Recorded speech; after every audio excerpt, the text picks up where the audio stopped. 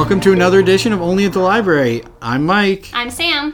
And we are back for another exciting episode. This one is going to be about all the fun services that the library provides, whether it's programming, different things that we check out to patrons, all sorts of goodies.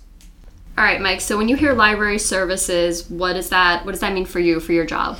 Well, one of the big things about libraries is we're always going to be known for books, but we are tons more than that. There are so many services, programs, just things in general that we do to help. But a lot of the services I feel that people don't know about. So one of the big ones I always talk about is museum passes. I did not know that we did museum passes before I started working here. There are so many museums that are local, that even some that are in the city, that we have free passes to if you're a Monroe patron and you come in here and you see the desk and they're available. You can check out a museum pass and go, and usually there are like 4 or 5 different passes in there. So it's not just like you yourself go to the museum. You can take your kids, you can take your family. And that's one of the wonderful services that we provide here at the library that I think people should use more. I think we have like 8 or 9 of them. I'd have to look, but I'm not sure. But every year we're adding more. So that's amazing. I did not know that was a thing that libraries offered at all before I started working here. I was not familiar with that, so it's really cool to hear. Especially with the amount of money that things cost these days, to be able to get tickets to a museum is great. All you have to do then is basically pay whatever gas it costs to drive there or to public transportation. We even have what's called the Empire Pass, which basically gives you free parking at all state parks in New York State. Yeah, so if you're just going to some state parks and you don't want to pay for parking, just come to the library. If we have it available, you can use it. I highly recommend you call first, though, because our passes, especially during the summer times or the better time of year, they get used up a lot more frequently, obviously.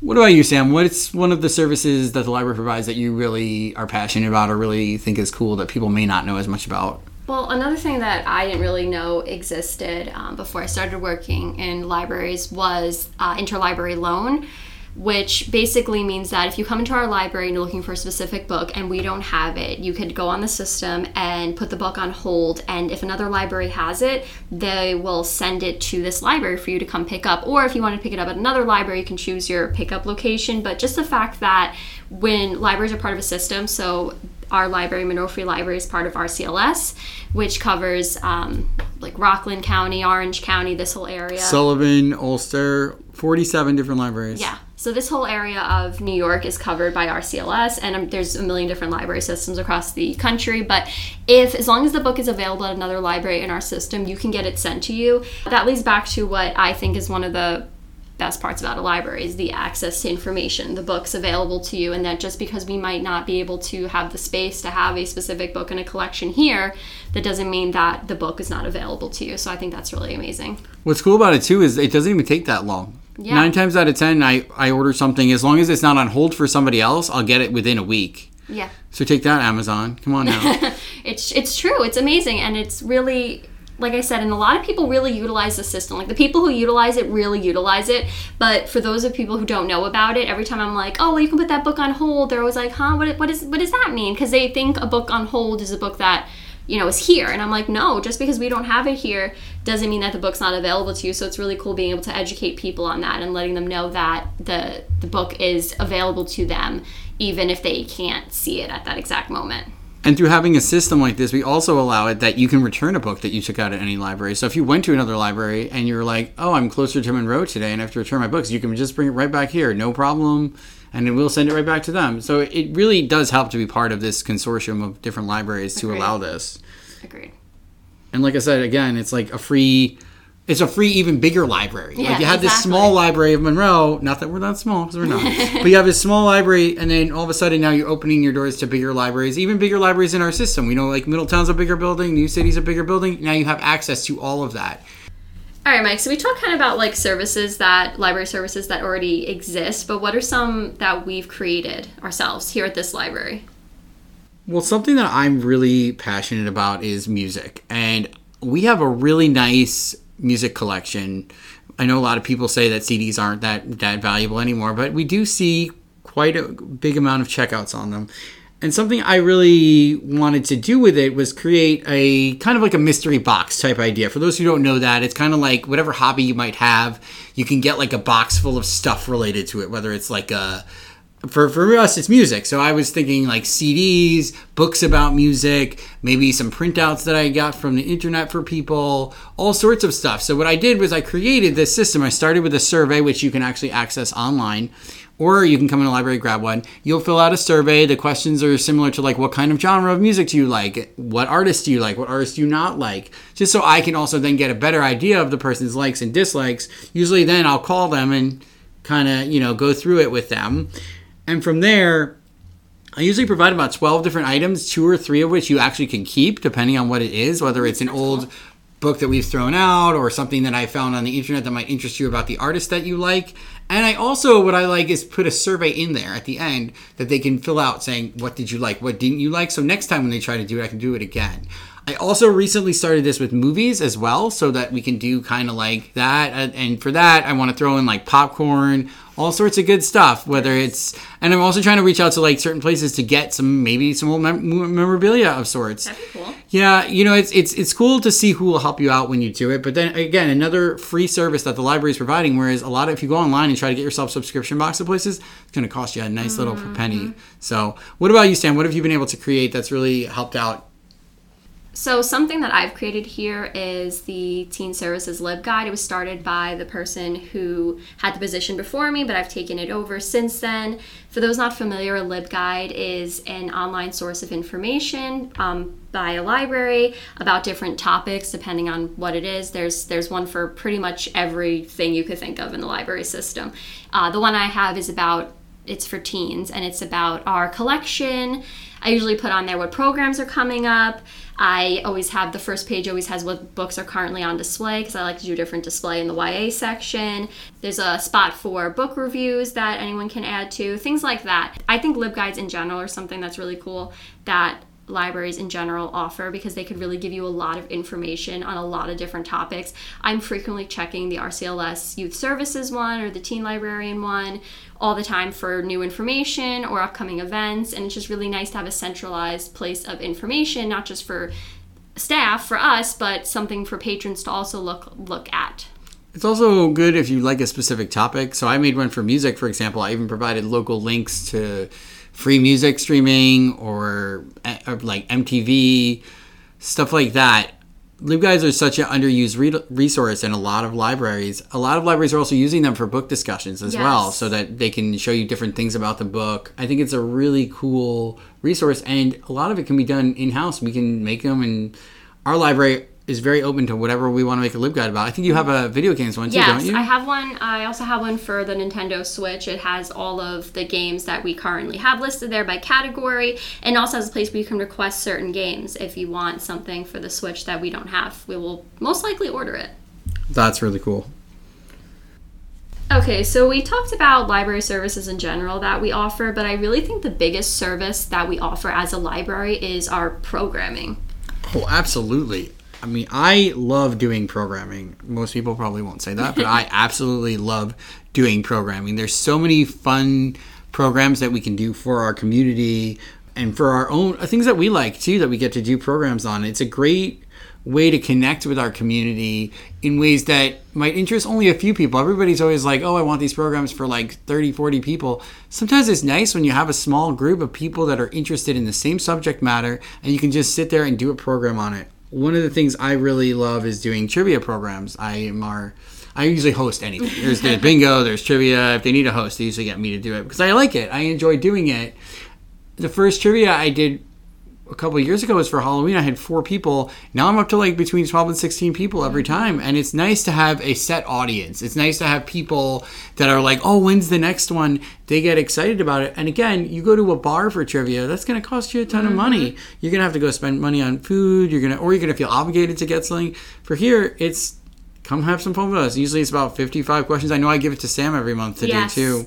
Yes, so. I'm usually working when he's doing the trivia, so I can't come. If I wasn't working, I'd come, to be clear.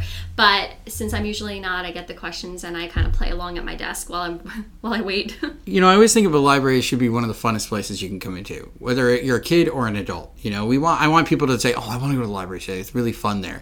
So every time I think about, even if it's an educational program, we try to make it as fun as possible. Great. There should be that engagement. I mean, nobody should be sitting there listening to something for an hour and not talking or not like being engaged in it. The other program that I've really developed based off of what I was talking about before at my music bags is we do music discussions on certain albums where we'll play an album and people will either just listen or talk about it.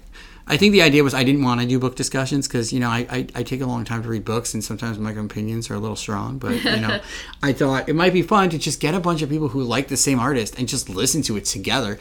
And what's cool is we have a really good speaker system here, so we can play it and listen to it loudly and hopefully only bother the people at the Children's Desk. Yes. But there's so many things, whether it's genealogy, whether it's Museum Village comes and do programs here. So it's not just things I do, but like all sorts of stuff for adults. Yeah. So, what about you? I mean, you do a ton of programs as well. That's true. Yeah, I do. I mean, I do a ton of weekly programming for teens. It really depends. Crafts, cooking, book club. I do like to do teen book club, which is a little different than regular book club, I don't assign a book. Everybody reads what they want to read. But something that the department does in general, children's in general, is we have 2 therapy cats that come in, Millie and Max. They come in, children can read to them or with them, and that's very fun. Kids love that. You get to pet them, and they are the, cutest, cuddliest, chillest cats I've ever met in my entire life. Yeah, it's shocking how chill they are. I was like, how are they even going to do this? I mean, my cat's chill, but, he will hide from people for days. Yeah, no, my cat's, she's pretty chill, too, but not in this extent. This is, amazing. But I'd say that's one of the coolest things we do. Turtle Dance, Mr. Matt, he does a virtual show for us every month, which is amazing. The kids there are no that. Actual turtles in there. There are no turtles. Okay. There are no turtles. But he does that pretty much every month for us on Zoom, and that's an amazing resource that we offer because a lot of children of all sorts of different needs can enjoy that. And then something I do specifically for the teens, but some other age groups have done it also, is that usually once a month I do a Switch Saturday on the Nintendo Switch. I choose a game and the teens come in for a couple hours and they play the game. Depending on how many kids, depends on how often we rotate the controllers, but everybody gets a chance to play. And it's really fun, a really fun way to utilize something that the library offers, part of our collection, which is our Switch games, and it's also a fun way to get the teens in and engaged. Also, don't worry, the teens aren't the only ones who get to have all the fun, because I have hosted some game nights. We've had some that were successfully had a lot of people. I did a retro one because we have downloaded the Switch Retro Pack, so for those of us who grew up on the original Mario stuff, we have it here. If you want to come to one of our video game programs, there always has spots available for that for adults as well. But I think it's cool, too, to see that, we can do the same program for kids, for teens, and all the way up through adults, and people are still interested. Agreed. Agreed. Again, just part of the vast array of services here at the library. So for my quick pick this month, I'm going to go back to my childhood, one of my childhood favorites, Green Eggs and Ham by Dr. Seuss. I could still read that today. I find it to be so fun, so cute, but it also has a deeper meaning in my opinion. When I was in college, I had to take a children's literature course, and we had to analyze a bunch of children's books, and one of the books I chose was this, because I always felt the message was, you can't hate something you haven't tried. So it kind of is a motto that I've always thought about in my life. Don't hate something you haven't tried, or try new things because it might end up being great. You never know. So I still relate to Sam I Am and the other guy. I'm never sure what his name is, but anytime I think of Dr. Seuss, I always look like Cat in Hat. I'm like, nope, Green Eggs and Ham. Well, something I've realized working in the children's department is that everybody I know has a favorite Dr. Seuss character. It's funny. We had in March for Dr. Seuss's birthday, we had a display on the door, and it had a whole bunch of characters, and everyone that came in saw it, and every person had a different. Oh, that's my favorite. That one's my favorite. So that's fun. Mine is Fox and Socks. I was just gonna ask. Which one's Fox and Socks? That's a deep cut right there. That's the best one. I agree. So Sam, what do you got this month? Okay, so my quick pick will be Speak Now, Taylor's version. I've been loving all of the Taylor's versions of these old albums that have been coming out. I've been a huge Taylor Swift fan for years, and it's really nice to be able to listen to some of this older music without having that guilty feeling of knowing that she doesn't have ownership over what you're listening to and that she's really not benefiting from it. So it's amazing now that she's been re-releasing these and coming off of the Eras tour, and I recommend Taylor Swift, I guess, in general. So for those of you that don't know, Taylor Swift doesn't really own the rights to any of her first few albums. So she has been re-recording them under Taylor's version. So they'll all have, in parentheses, after the song or after the album, Taylor's version. So Speak Now was one of her early albums that has been re-released now as Speak Now, Taylor's version. I don't often recommend music for my quick pick. I love music, but I just don't think of, albums like that. So, but this one's really, really good, and I'm recommending it. That's more my speed, the album recommendations. Yeah, definitely. Mike's the music Don't go to Sam at the desk for them. Just come to me, but I'll check with her, make sure they're good. Yeah. Thanks for listening to Only at the Library. We hope you will tune in again soon. This is MFL signing off. See you soon.